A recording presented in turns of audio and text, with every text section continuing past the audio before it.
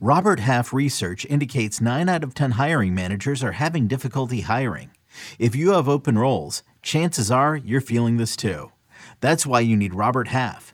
Our specialized recruiting professionals engage with our proprietary AI to connect businesses of all sizes with highly skilled talent in finance and accounting, technology, marketing and creative, legal, and administrative and customer support.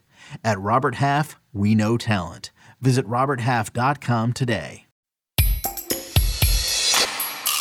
Domingo Santana, ooh, I wanna have ya. Tanaka's Fakakta, Jag like Michael Waka, Polanco and Franco. Where'd you go to get into first place? Check batted by data and swinging strike rates. Raisins are shriveled grapes. Here's Adam's happy place. You know, upon doing my research for today's podcast, I realized that we'd probably need 3 podcasts dedicated to pitching. But welcome to Fantasy Baseball today on a Kokomo Friday, part 2 of our starting pitcher preview for the 2021 season. Frank Stanfield joined as always by Scott White and Chris Towers. So the goal for today is to get through about 20 to 30 more starting pitchers in ADP. Whatever we don't get to today, we'll do some starting pitcher leftovers next week after our relief pitcher preview. How are we doing, gentlemen? Ready to talk more pitchers? I thought that you guys brought the energy yesterday, which I appreciate. So you ready? You excited? Yeah. Energy. No. That's always a fantastic start to the podcast. I'm going to run through a wall for you, Frank. I appreciate that. And, you know, let's get things started with Chris today because I know that he's dying to talk about one Tyler Glasnow. So let's jump right into ADP. And 3 starting pitchers are going in the 5th round. We'll pick up where we left off yesterday. Tyler Glasnow at pick 50, Kenta Maeda at pick 53, Lance Lynn at pick 55. And Tyler Glasnow in particular, he just seems like the ultimate risk-reward play. We know the stuff is nasty. K per 9, up over 14 strikeouts last year, which would have ranked first just ahead of Shane Bieber. But of course, Tyler Glasnow does lack control, and there's a bit of an injury history there. So, Chris, what did you have on Tyler Glasnow that you wanted to let us know? I guess the first thing would be, are we sure there's that much reward with him? I know he was amazing in 2019, but when we're talking about reward, it's like we talked about with Walker Buehler yesterday. If there are innings concerns, and in Glasnow's case, just like Buehler, I think probably a de facto innings limit, how much upside can there be? That's not even getting into the fact that he had a 4.08 ERA and a 3.66 FIP last season, which are fine. You would be happy with those if you got 14 strikeouts per 9. But unlike most players, when you say, oh, well, 2020 was a small sample size, you can't put too much weight on that. It was a slightly bigger sample size than 2019 in terms of batters faced. He actually faced more batters in 2020 than 2019. So I don't know, if he does 2019 again and throws 140 innings, he's going to be awesome. And he'll probably be worth the top, 15 or 20 rank he's got in ADP at starting pitcher. But I don't think it's worth gambling on. I'll say 2 things in defense of Tyler Glasnow, who I'm generally not high on. I think he's being overdrafted, but you know, I do think the reward is there. 14.3 K per 9. I mean, that's obviously amazing. The Rays kind of handled their pitching differently from every other organization. It seemed like last year, remember when they were teams were ramping up again in July, we were surprised at how quickly pitchers were getting to 5 and 6 innings. Clearly they weren't starting over from square one, but with Rays pitchers, it seems like they were. They were like the one organization consistently. I guess they made a decision not to have these guys throw that much during the shutdown. So, early on, Glasnow last season was basically limited to 4 innings to start, and it was pretty shaky. And then, once he got a few starts under his belt, he really took off, and the numbers were pretty dominant the rest of the way. I believe he had a strong playoff performance too.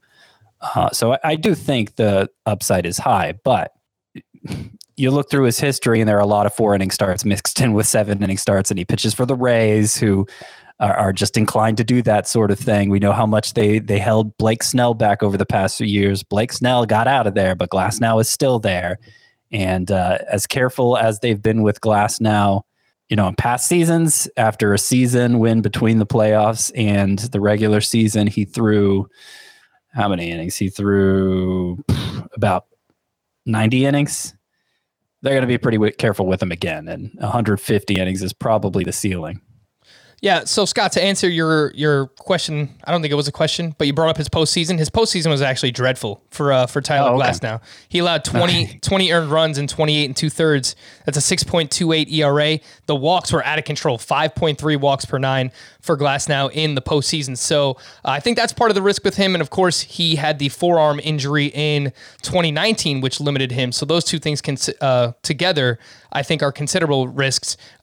Basically, we're all in agreement that Tyler Glasnow is being overdrafted. How about Kenta Maeda? The ADP right now is at 53. He's going just behind Tyler Glasnow. And I think he is a little bit not tougher than Glasnow, but he is also tough to evaluate because I think that there are obvious pros and cons here for Maeda. He had a legit pitch mix change last year, which supported what he did.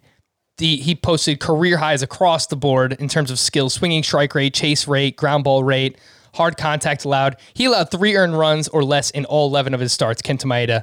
And then the cons is that you're buying a soon-to-be 33-year-old pitcher coming off a career year. He had a great schedule last season. And outside of the one start where he had a no-hitter going into the 9th, he did not throw more than 94 pitches in a single start. So, Scott, you are the high man on Kenta Maeda. Tell us why. I am the high man, it seems like, throughout the industry. And part of it is just because of guys I'm moving down. I have workload concerns for Walker Buehler that we've already covered. I have workload concerns for Jack Flaherty, given his age and how much longer he's under team control. So I think most people would be inclined to draft those guys ahead of Maeda. And I have bigger workload concerns for them than I do Maeda. I understand the workload concerns for Maeda. I understand the performance concerns for Maeda, but Maeda was kind of the pitching version of Marcell Ozuna heading into last year, where the supporting numbers made it look like he should have been a lot better than he was. And, the Dodgers were always so weird about how they handled him, moving him in and out of the bullpen, really never giving him a chance to pitch a third time through the lineup, even though his performance third time through the lineup was pretty good. And so I just feel like they kind of, he's the rare pitcher they inhibited. So when, taking takeaways from the short season, if it confirms something I already believed about a player, I'm more likely to believe it. And that's kind of where I am with Maeda, who had an elite swinging strike numbers. You raised the workload concern, Frank, him having low pitch counts throughout that. I think that was partly because he didn't need to throw more pitches than that. Almost all of his starts, all but 3, were 6 innings or more. So he was just so efficient that he wasn't able to accumulate more pitches than that. I think that's more because they didn't want him to pitch more than 6 innings than because he's only capable of throwing 90 pitches in a start. So I don't even worry about that. I look at his game log and see all those 6 inning starts and feel like he's somebody who's going to give you a chance to. He's the kind of pitcher who has a chance to secure a victory every start. Yeah, and I actually don't mind where he's going. So I'd be all right with getting Kenta Maeda as my, ideally SP3, but if he's your SP2, I think you can do worse than that. Chris, you mentioned on yesterday's podcast that you are in on Lance Lynn, who is now with the Chicago White Sox, was traded there in the offseason. He finished with a 3.32 ERA last season, but his FIP, his xFIP, and his SIERA were all over 4. He kind of has this Chris Bryant thing going on where his underlying numbers are consistently worse than his actual numbers, but he's consistently been solid, and he's a workhorse. So tell everyone why you are excited about Lance Lynn with the White Sox. Yeah, I don't know if I'm excited about Lance Lynn. There's not a ton that's terribly exciting about him. But that's kind of the point. He seems about as steady as they come right now. And, one of the ways that he outperforms his peripherals, this was especially true last season, but it's always been somewhat true. He does do a good job of limiting damage on batted balls. He had a 317 xWOBA on contact last season. That's obviously elite, but even the year before, that was his highest in the StatCast era, and it was 372. That's pretty good. So, if the strikeout rate stays in the 26% range that it was in 2020, I still think he can be a really solid pitcher. And he's someone who, when you take into the quality of contact into account with something like xERA, which Baseball Savant uses, he does look better there. And so it's a bet on him being able to sustain that skill set, and be, I don't know, maybe the favorite to lead the majors in innings, if not, certainly one of the few who has a chance to throw 200 innings. I think he did lead the regular season in innings. He did. Yes. Yeah, it was like among 87. just regular season stats, 84. I've been but instinctually, I look at Lance Lynn's numbers and this is a guy I would make out to be a bust. I mean, especially compared to that huge breakout he had in 2019. The K per 9 was down. The swinging strike rate was down. The xFIP rose to 434. You talk about xERA, which takes into account quality of contact in a way xFIP doesn't. And I'm generally distrustful of that and distrustful of xERA in general as a predictor stat, as opposed to one that reflects what actually happened. I think xERA reflects what already happened better than xFIP does, but it doesn't predict what's to come as well as xFIP does. So I'm kind of scared of that 434 xFIP for Lynn. But ultimately, what it comes down to for me is he might be, outside of those first round type pitchers, the single pitcher who you can feel confident isn't going to have workload concerns coming off the shortened season. He's old. He's not on a long-term deal, and he just has a history of piling up innings. So, if he's even just decent, a strikeout per inning, an ERA, south of 4 is probably going to give you a solid return on investment. And I agree on the being skeptical of xERA.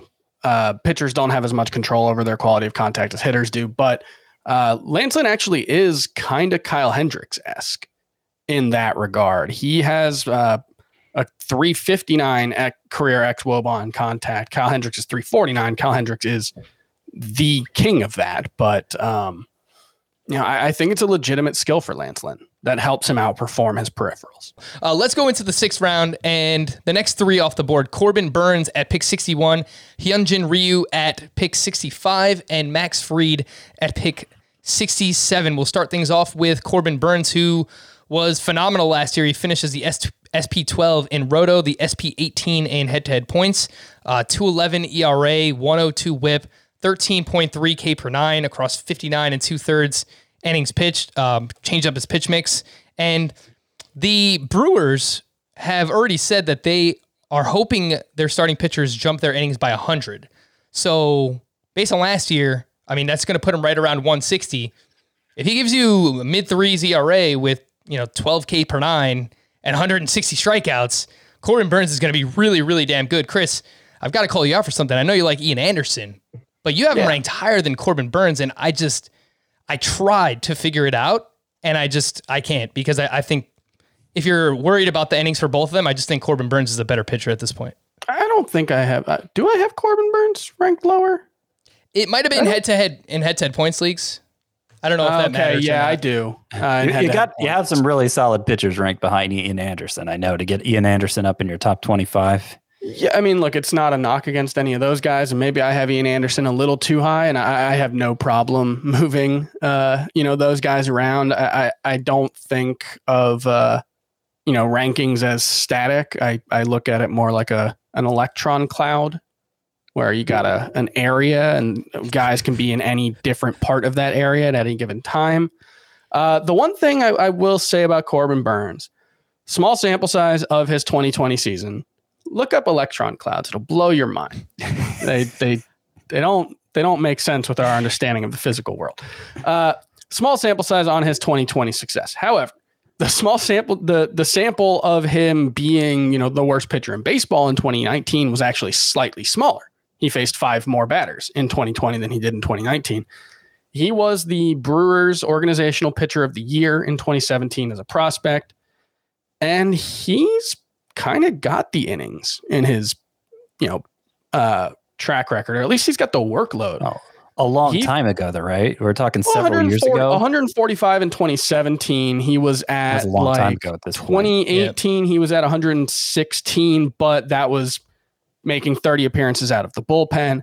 I think the bigger thing to take away from it is I don't think it doesn't seem like there's been a point where he's missed much time in the last 4 seasons. And given that he's already thrown 145 innings, the fact that he has not had many, if any, injury concerns, and just the fact that the stuff is just stupid dominant, might be best in baseball, makes me buy into Corbin Burnes. Yeah, I might move him up over Ian Anderson. I think that's fine. Let's get Corbin Burnes up the rankings there, Chris. It sounds like you like him. Yeah.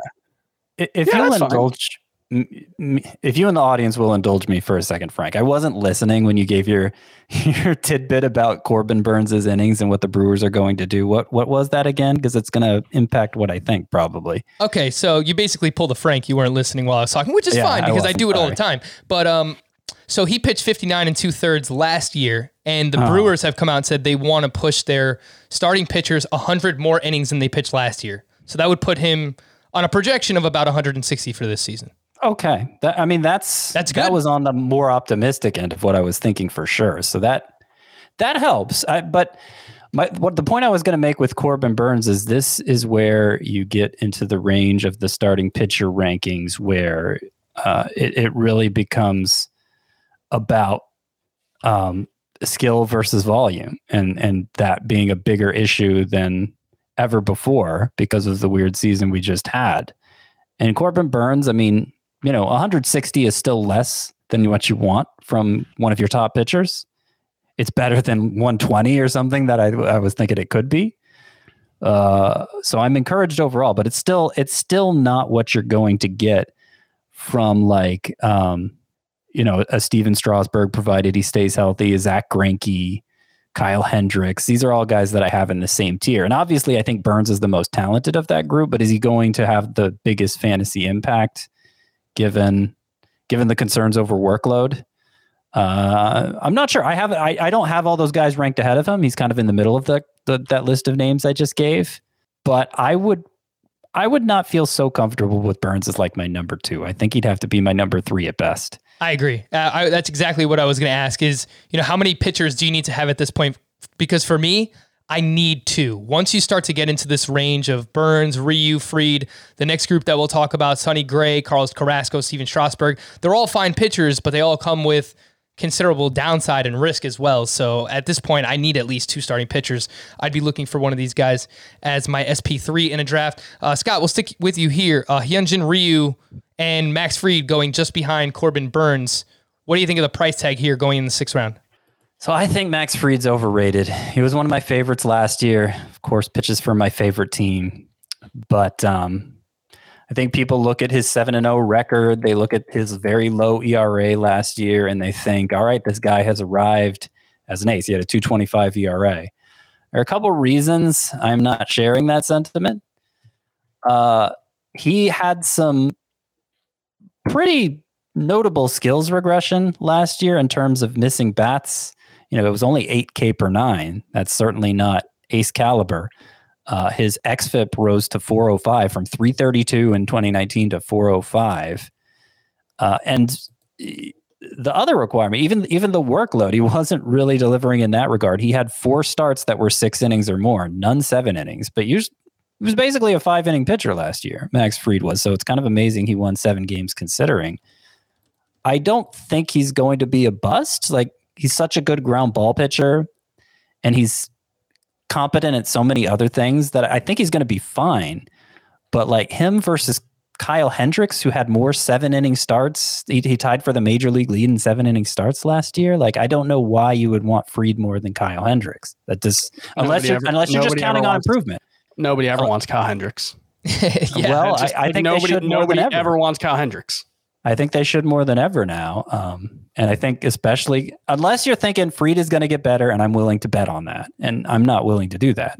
I think statistically he's going to take a step back, and he's going to be another young pitcher with workload concerns. Yeah. he was outlier great on quality of contact last season in a way that he'd never been before. So He had to I be think that that's the ERA. concern. Yeah.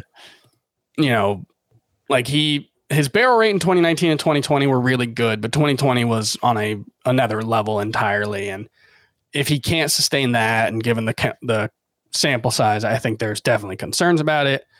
I don't know if he has enough swing and miss in his profile to sustain the improvement that he appeared to make. Hyunjin Ryu, we haven't really spoke about much, but he has pitched 807 and a third innings in his career. He has a 2.95 ERA and a 1.16 WHIP. He fared very well in his first stint with the Blue Jays. He was a top 21 pitcher in both roto and head-to-head points. And the Blue Jays will start their season in Dunedin. I got that right now. I know a couple of weeks ago we messed it up royally, but in Dunedin, according to Derek Carty, it is actually slightly more hitter-friendly than Buffalo, where the Blue Jays played last year. I just don't think it matters. I mean, Hyunjin Ryu is solid. It's just a matter of him staying on the field.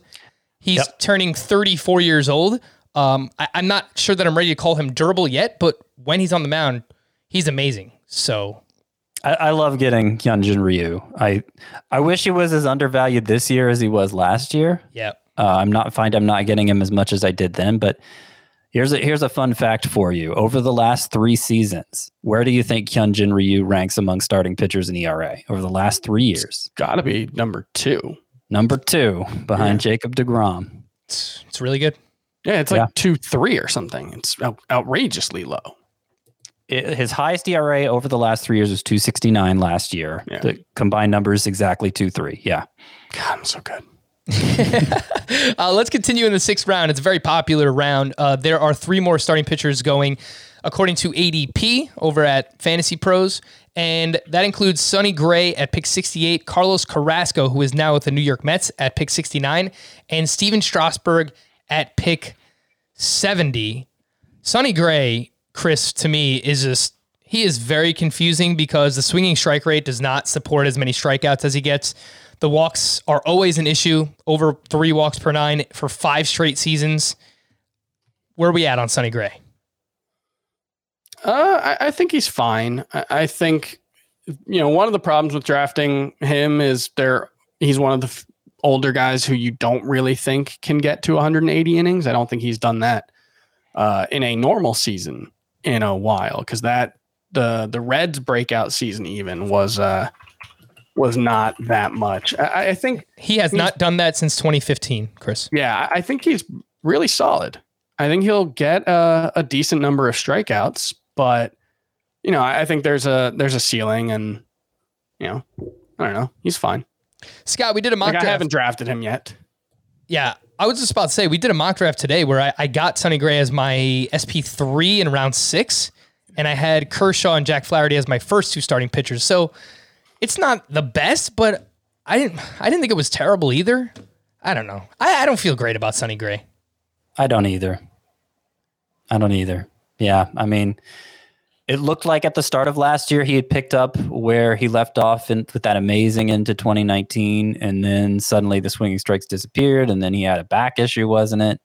And then when he came back, the swinging strikes weren't back, and he's just put us through so much. Sonny Gray's put us through so much over the years, jerking us around.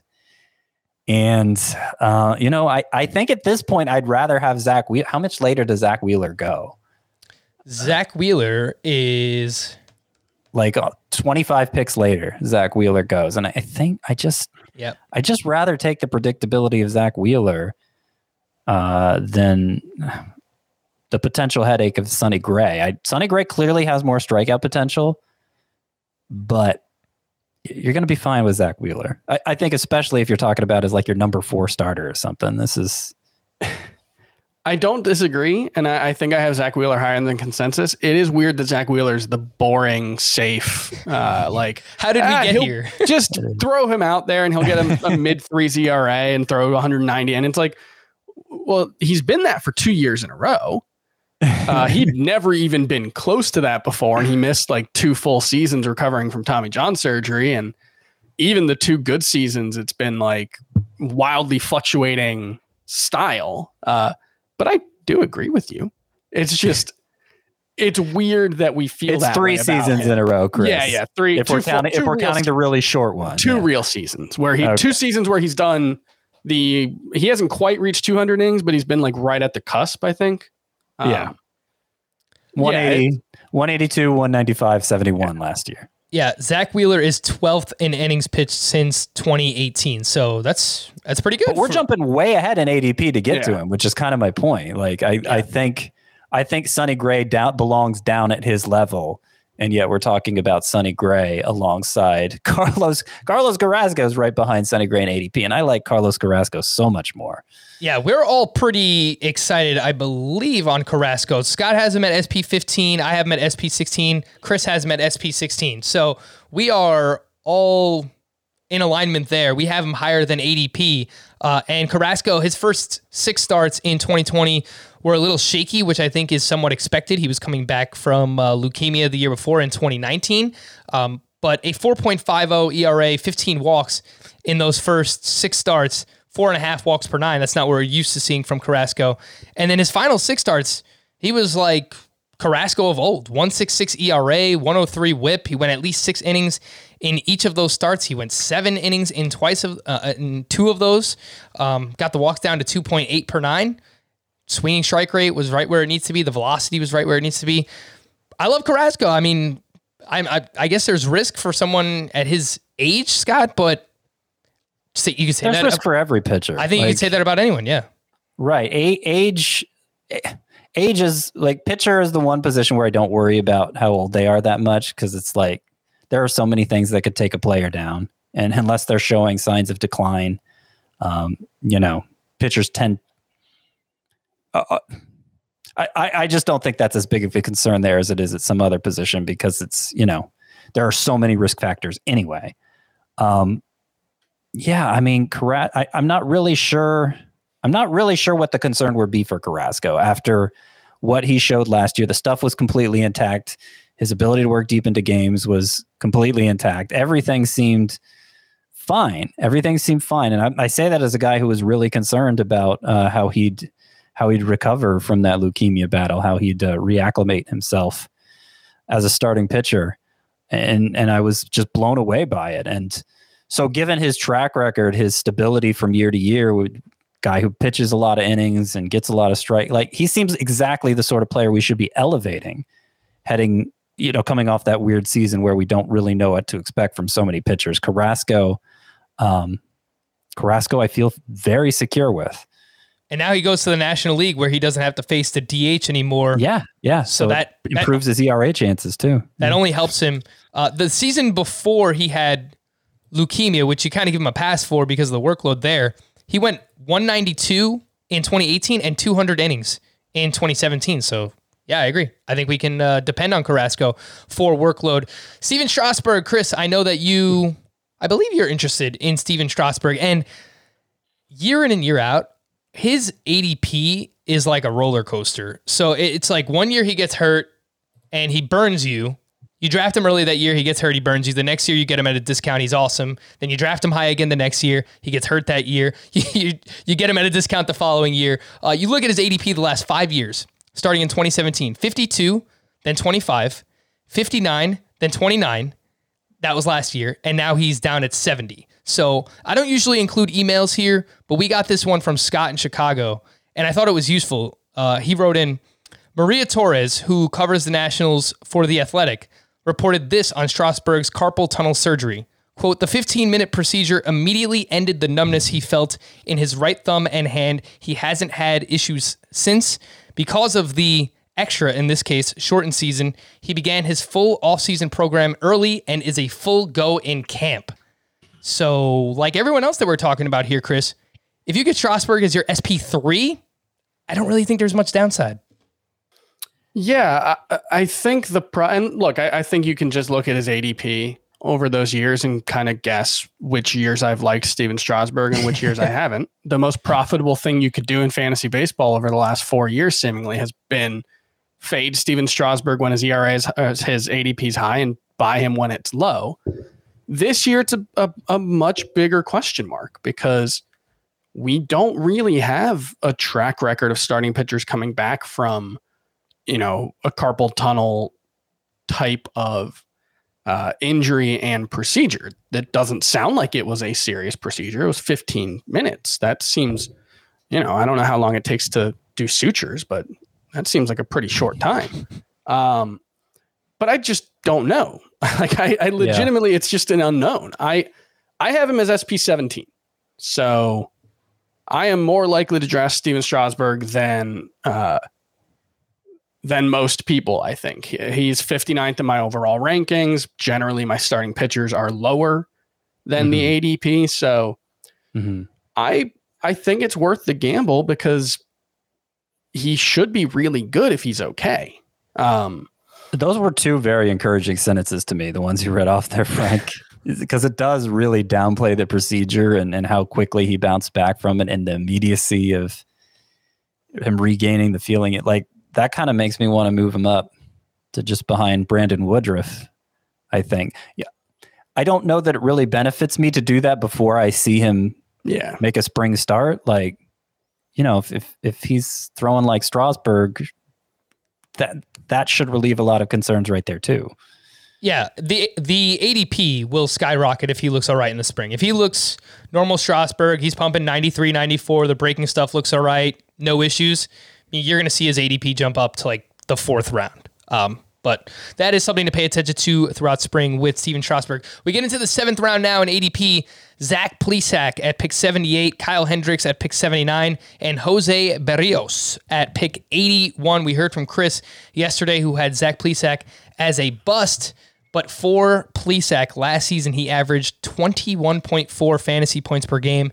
That was 3rd best among starting pitchers, but of course, it came with a super small sample size, just 8 starts in a really strong schedule for Zach Plesac. So, Scott, I know that you're a fan of Plesac. I will give you the next minute, starting right now, to tell everyone why. So it's kind of an upside argument for Plesac. Basically, there are very few starting pitchers that I think perform up to a standard that makes them worthwhile. And very few pitchers every year perform up to that standard these days. Plesac was the 2nd best pitcher in head-to-head points per game last year. And part of the reason he accomplished that is because of how deep he was pitching into games. He went 7 innings or more consistently than any pitcher. He didn't have a single start where he went less than 6 innings. He was an elite strike thrower. The walk rate was down. He actually changed his pitch mix in a significant way. He kind of remade himself as a pitcher, which, it helps me believe the skills improvement over a small sample more. I wish it was a bigger sample, obviously. I'd feel more comfortable if it was, but I like that he has already shown, if he is good, if it was more or less legitimate. Obviously, he's not going to have a 2.28 ERA again, but if he has a 3.28 ERA, if it was more or less legitimate,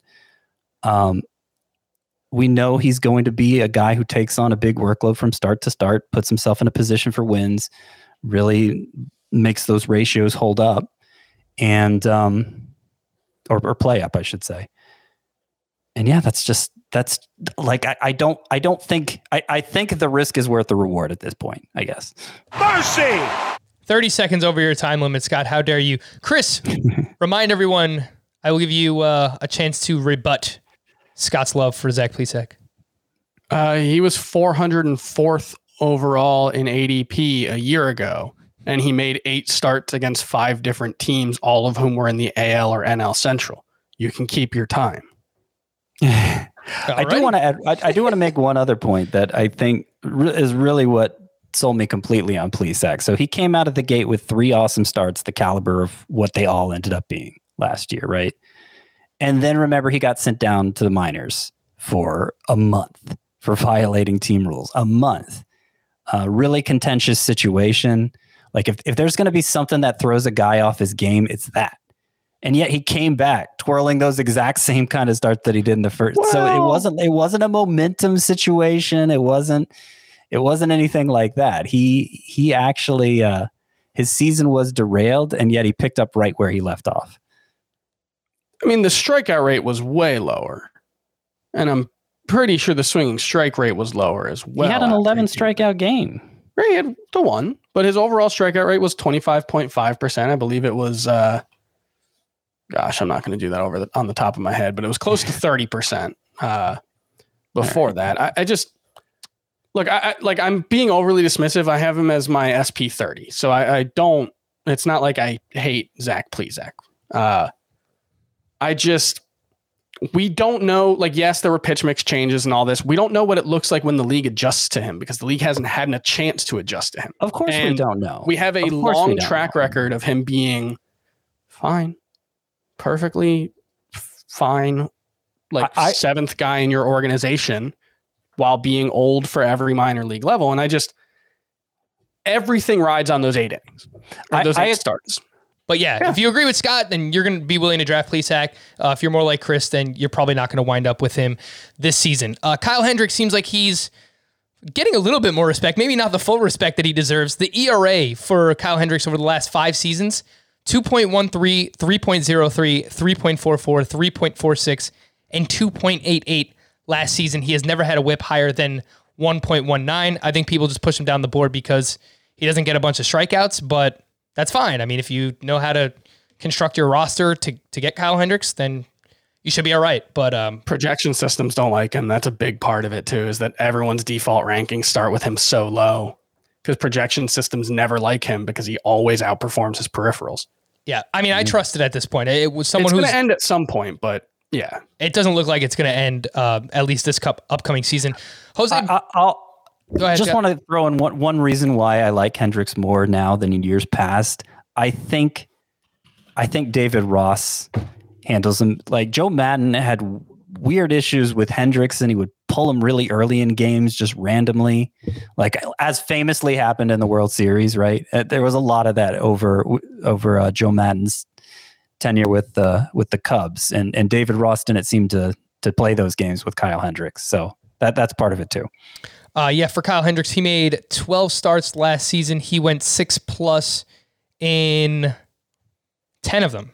So it's pretty impressive, especially, and man, he had his final 4 starts. He went 7 2/3 or more in all 4 of them.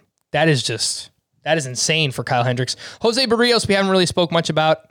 I think he's kind of boring at this point. The velocity spike was interesting last year. His 94.3 mile per hour fastball velocity was a career high for Jose Barrios.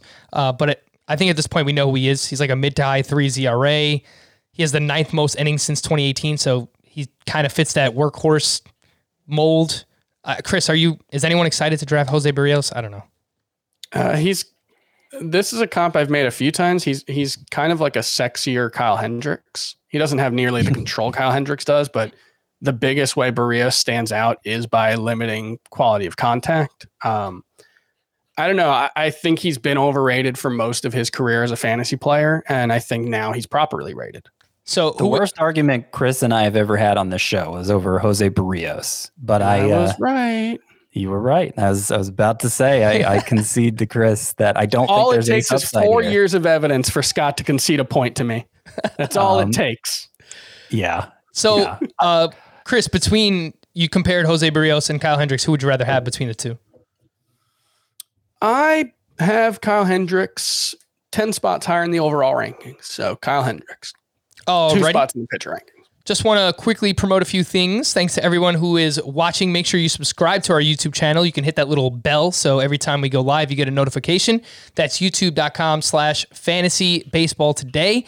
And make sure you follow us on Twitch, twitch.tv/CBS Sports HQ. Go join our Facebook group and be part of our community of fans who are interacting each and every day. In fact, a gentleman named Brian Williams called Chris Towers the, quote, basher of brevity today. Would you like to defend yourself, Chris? I mean, listen to my Zach Plesac rebuttal. You can have the rest of your time. I appreciate it. You can also be part of our weekly Q&As. We've been doing Scott Mondays at 9:30 p.m. Eastern time. I am on our Facebook group at Tuesdays at 7:30 p.m. Eastern time. Chris, Wednesdays at 9 p.m. Eastern time. That's facebook.com/groups/fantasy baseball today. If you're watching on the video side, don't go anywhere. If you're listening to the podcast, we're going to take a quick break, but when we return, we'll have more ADP next. new CBS Sunday. You collect rewards, right? This is how I make my living. When something is lost, Everyone's looking for something. he finds it. You strong swimmer? So-so. So-so's okay. Justin Hartley stars. How you survive, you make quick, smart decisions, and you never let panic take the wheel. Sounds cool. It is cool, actually. Very cool. Tracker. New Sunday on CBS and streaming on Paramount Plus.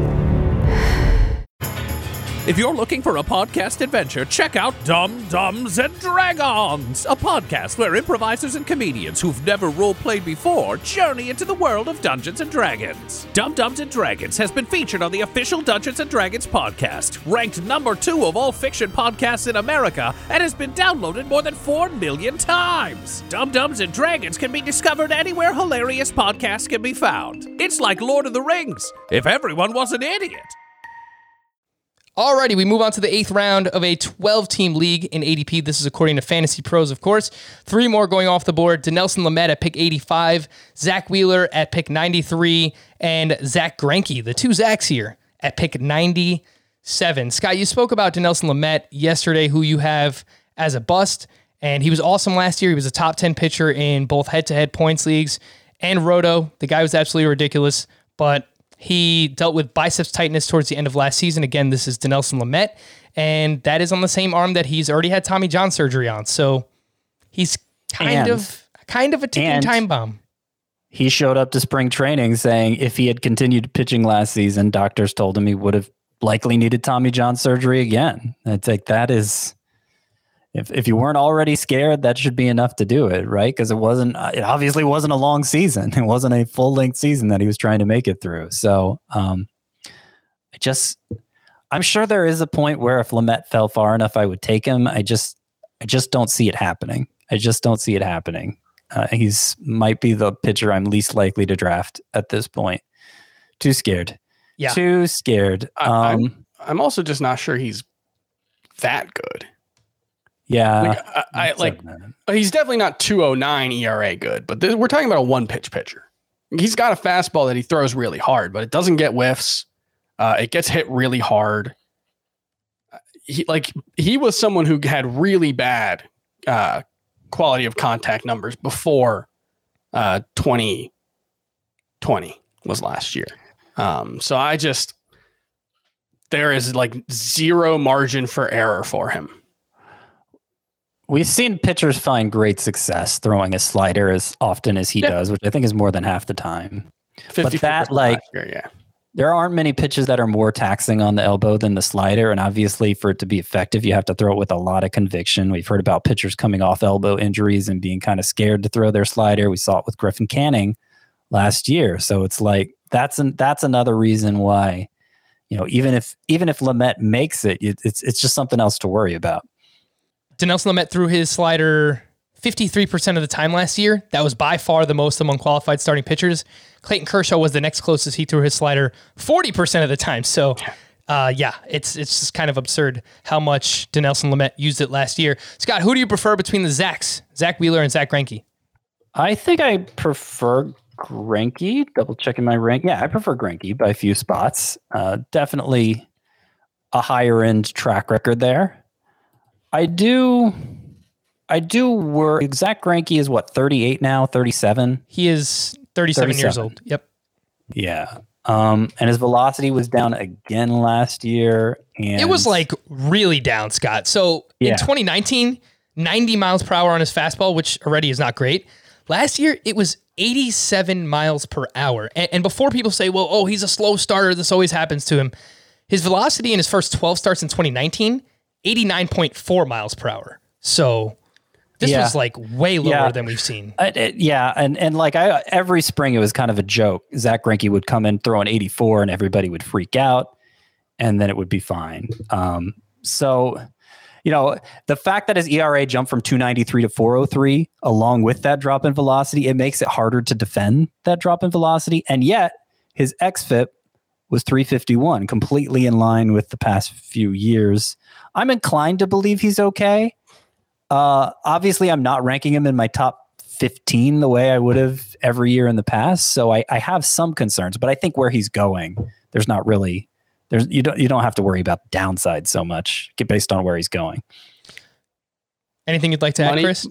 Money printer, go Burr. Draft Zach Greinke. The money printer has been going Burr for like a decade. Just keep doing it. Yeah. Like if you look at his like underlying numbers, no, they're all in line with where he's been. You would not know that he lost 3 miles per hour on his fastball. And so that makes me wonder why I should care. Yeah. Like if it didn't really make him less effective, ERA aside, all the component parts, I just like, I don't know. It's Zach Greinke. It's a very good point. It's a very good point.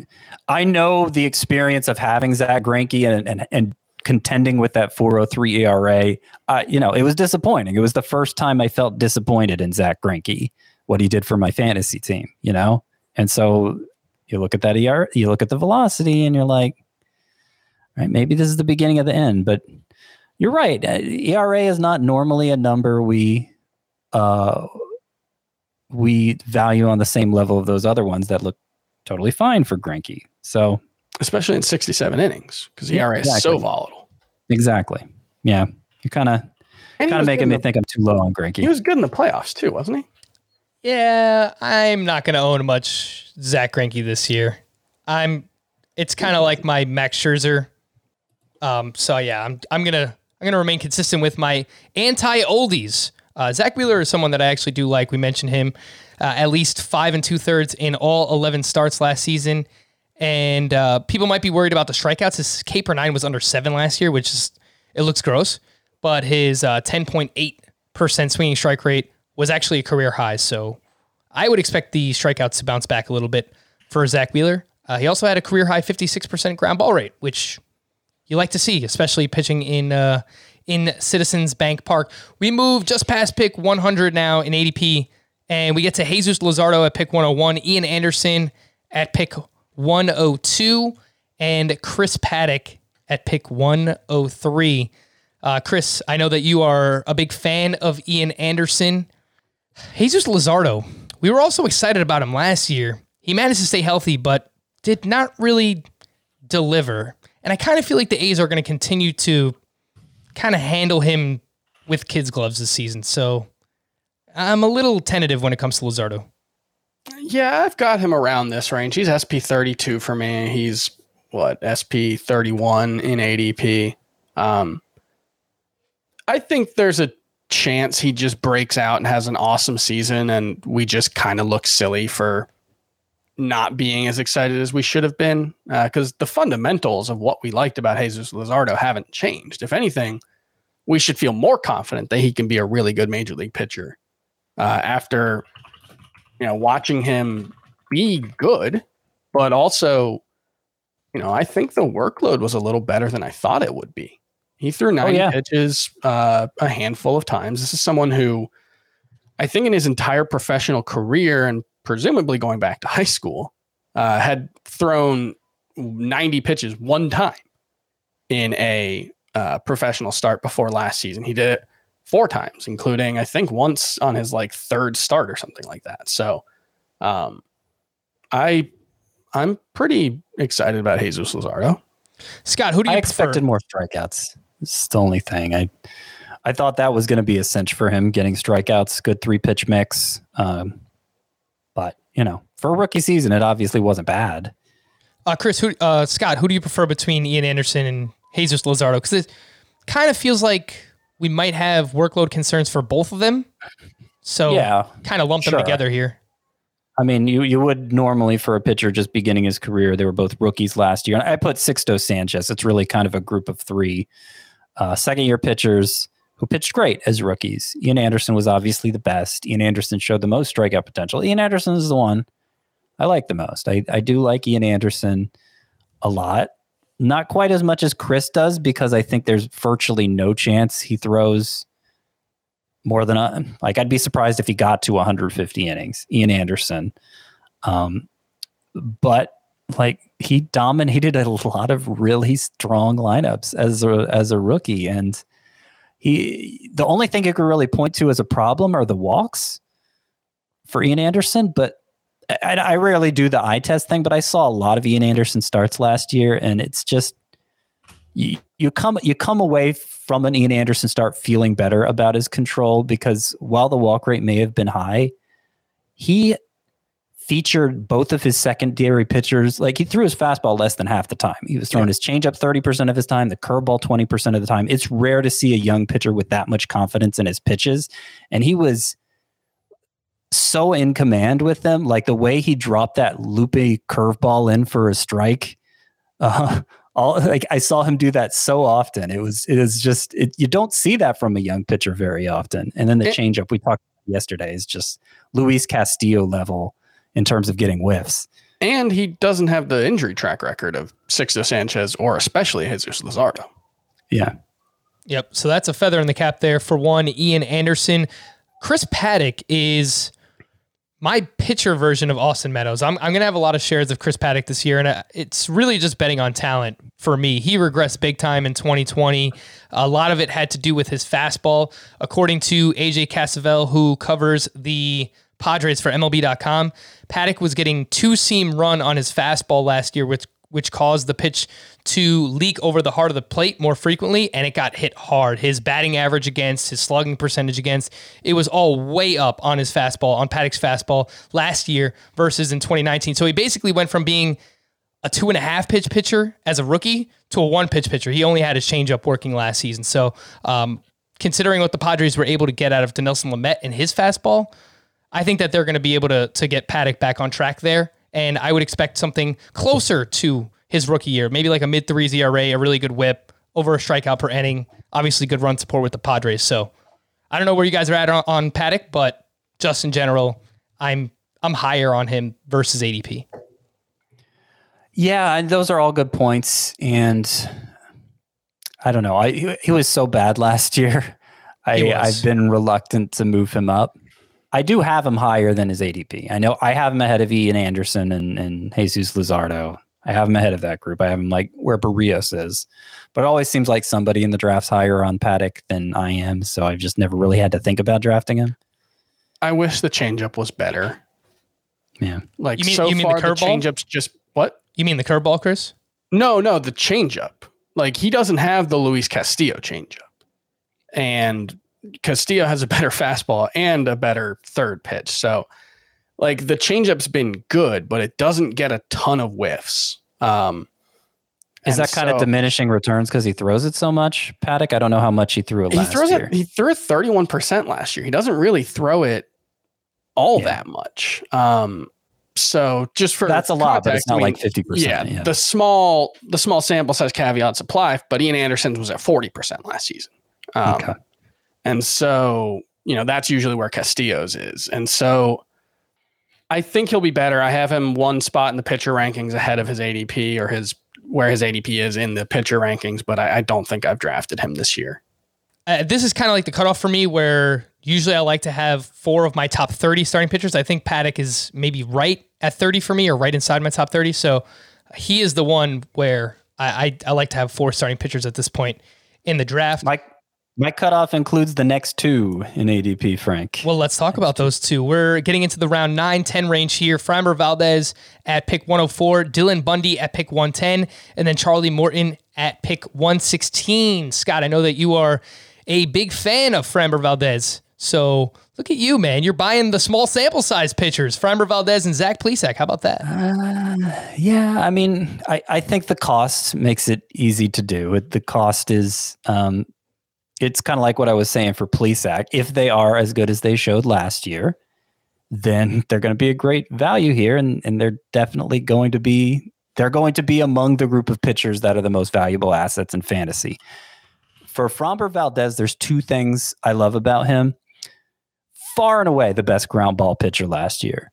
And really, all the times we've seen him in the past, that was something Valdez was really good at. It's why I flirted with him in fantasy even prior to last year. He just had some inconsistencies, some control issues that did not bring him down finally for the first time last year. And for being such a ground ball pitcher, the fact he gets a strikeout per inning, more than a strikeout per inning, you don't see that a lot from people who are that good at getting ground balls. The other thing I like about Framber Valdez is that, we've talked, I think I mentioned Kyle Hendricks tied for the major league lead in number of 7-inning starts last year. He tied with Yu Darvish, and he tied with Framber Valdez. And I don't know if it's going to lead to arm problems down the road for Framber Valdez, but clearly Dusty Baker likes getting length out of him. And that is half the battle for starting pitchers these days. There's performance, and then there's getting length out of your starts. And we know Framber Valdez has that second box checked. So if he can keep the walks down and pick up where he left off last year, he's going to be very valuable at this stage of the draft. I often get him as my number 5 guy. So, I can live with him failing at that point. And if he doesn't fail, he's going to be really valuable for me. Scott, that last if that you brought up for Framber Valdez is probably the biggest caution of mine when it comes to him is the walks, because he has struggled quite a bit with them in the past. I also wonder, if the curveball is not working. His curveball is nasty. It's filthy. Mm-hmm. But if the curveball isn't working, does he have anything else that he can go to? That's something I also worry about with Framber Valdez. But as long as he's healthy, I do think he is going to go deep into his starts. Yeah. I did want to mention with Bundy too. Go ahead. Because we saw his home run rate drop significantly going from the AL East to the AL West, small parks to big parks generally. He's not going to make every start in the AL West this year, of course. And so, I wonder if that's... I have concerns that it's too much is riding on that home run rate, and things could go wrong with it pretty quickly. But if the ball is deader this year, then maybe that's not even something to worry about. I know the average length on Dylan Bundy's home runs last year, it makes, I don't remember what it was, but it makes that case stronger too. Yeah, it depends on how much the growth in the quality of contact skill was real in 2020, because he's always gotten hit pretty hard and in the air a lot. And the thing for me is he kind of started looking like Dylan Bundy again after those first four starts. First 4 starts were unbelievably good. 35 strikeouts in 4 starts. It was 28 innings. After that, it was a strikeout per inning, but a 4.62 ERA with not really an out of control BABIP. It was 3.14. He allowed 5 home runs all season though. Like the problem for Bundy before last year was always home runs. Yeah, no, the home run. I think he did have a couple of shaky starts down the stretch. I just think people are looking at him as like a much better strikeout pitcher than he probably will be. Okay. And I think I think he's probably more like a slightly above average strikeout pitcher. And if people are looking at him like more than a slightly above strikeout pitcher, then I think I agree they're making a mistake. But I don't think the ADP would suggest that they're looking at him that way. Yeah, I don't know. I can't bring myself to draft Dylan Bundy as a top 36 starting pitcher. Yeah, I'm closer to you there, Chris. I have him as a bust. You can find my bust 2.0 over on the website, cbssports.com. Final 8 starts, you mentioned it, 4.62 ERA, and he stopped using his slider as much. His slider usage went down. It went from 30% in his first 4 starts, 22% over his final 8. And the slider is far and away Bundy's best pitch. But there were starts last year where I was watching it, and he didn't have his slider. And if he doesn't have his slider, it's like his fastball's 90 miles per hour. His changeup is good, but I don't think it's good enough for him to overcome his slider not being on. So that's just what I saw when I watched him pitch a few times down the stretch, and I really didn't like what I saw. So I'm really not a fan of him going in this range as well. The last name in this group is Charlie Morton. I don't know how much he has left at 37 years old. He looked awesome in the postseason, but he also dealt with a shoulder injury earlier in the regular season that affected his production, and it also affected his velocity. So where do you kind of come out here on Charlie Morton, Scott? Oh, you're going to me. I thought you were going to go to Chris. No, that's fine. Charlie Morton. Okay, so I got to go to Chris because I got a good number I want to find. Well, Chris, I get to find it quickly enough. Where are you on Charlie Morton this season? I think you can probably guess. He was really, really good before 2020. He had a bad 2020, so I like Charlie Morton more than the consensus. I have him as a top 30 starting pitcher. Injuries are a real concern for a 36, 37-year-old, something like that. 37. I think the stuff is still good enough, even if his velocity is a little bit diminished. And he'll be pitching in the NL with presumably no DH, and great support behind him. So, I don't know why I haven't been more enthusiastic about drafting him, because I agree with everything you're saying.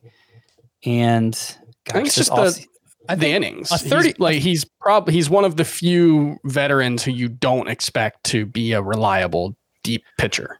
All right, so this is the number I wanted to give you. So for the year, Charlie Morton had a 4.74 ERA, 139 WHIP during the regular season, a little more than a strikeout per inning. 4.74, 139, a little more than a strikeout per inning. But after his IL stint for shoulder soreness, if you take his regular season numbers and postseason numbers combined after that IL stint, 3.48 ERA, 123 WHIP, 10.5 K per 9. Basically old Charlie Morton, right? I mean, that WHIP seems a little high, but otherwise really, really high in numbers there.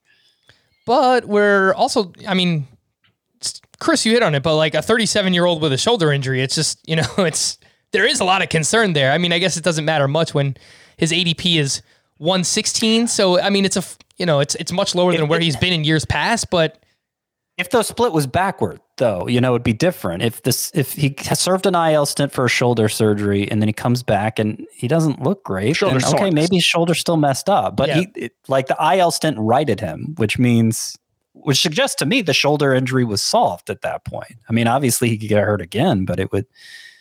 I don't really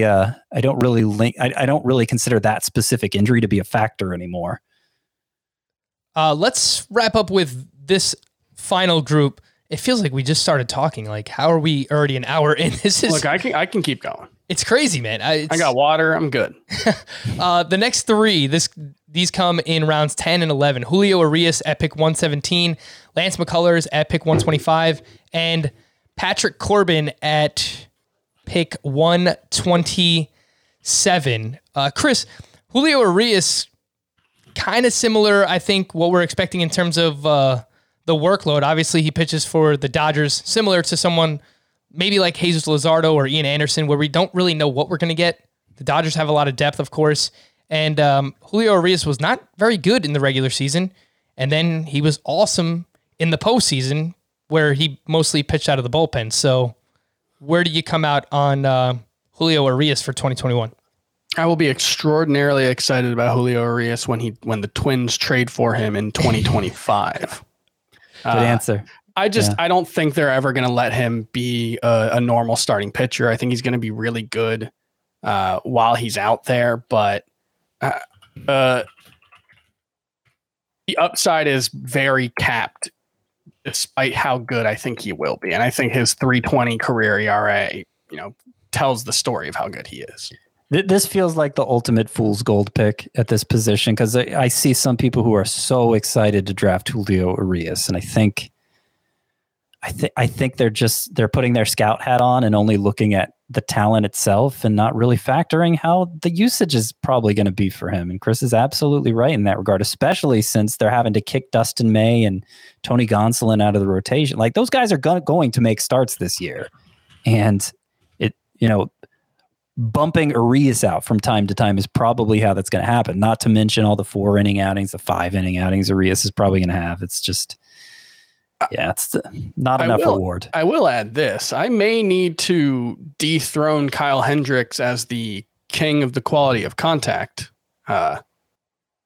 Kingdom? Fiefdom? Kyle Hendricks is at 349 xWOBA contact for his career. xWOBAcon. Julio Urias is 329. So, you look at him and the strikeout rate could be better. But man, he does not get hit hard, and it's a small-ish sample size, but it's been consistent over, roles and seasons.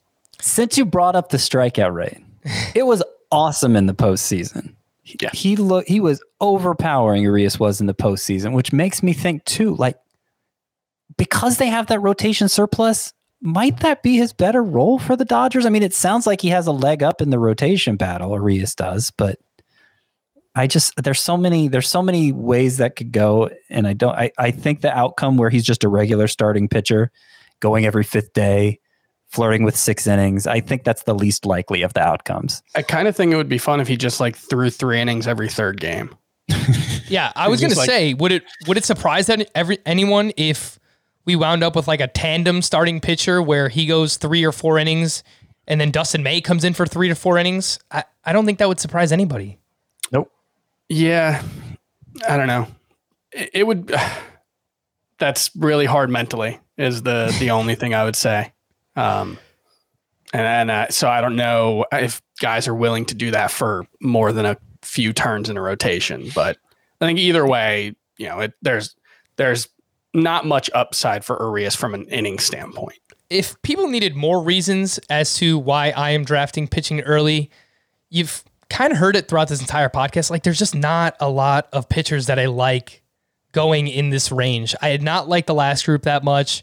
I really don't like this group. Scott, I mean, is there anything that you like about Lance McCullers at pick 125 or Patrick Corbin at 127? McCullers was fine last year. He kind of is the pitcher he's always been, but he has not ever thrown more than 128 innings in a season before. And Patrick Corbin just led the MLB in hits allowed and whip. He had a 1.57 whip. Think about how bad that is for Patrick Corbin.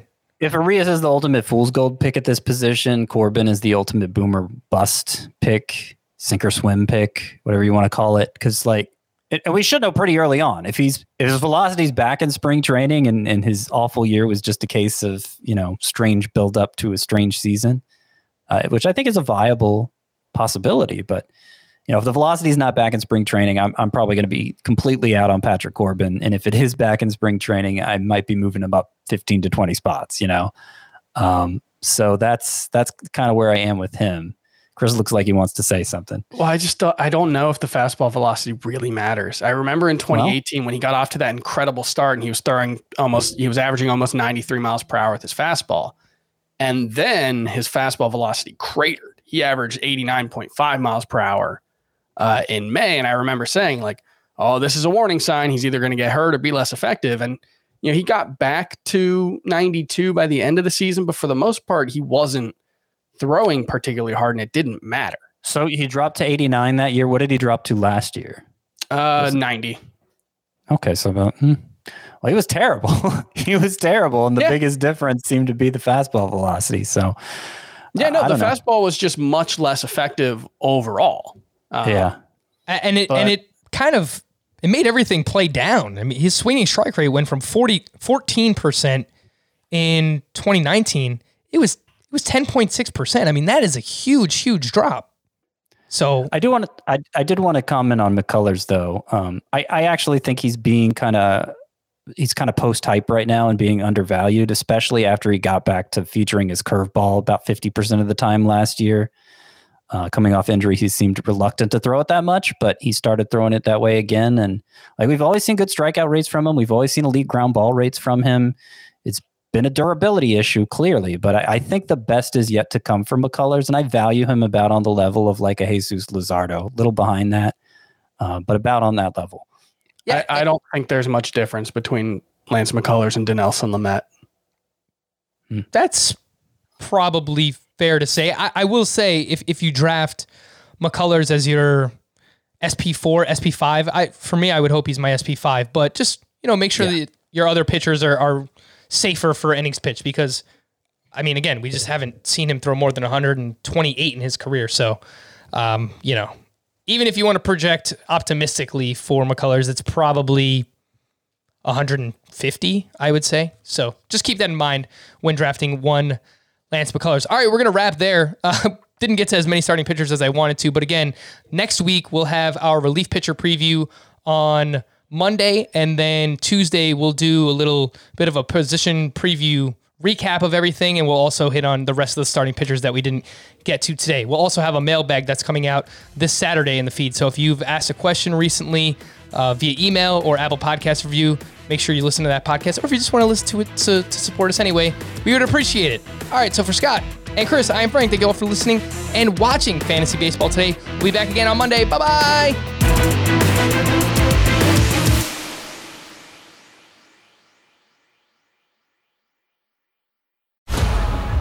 Explore explore the weaponization of rap lyrics in the criminal justice system in the new documentary, As We Speak, Rap Music on Trial. Now streaming exclusively on Paramount Plus.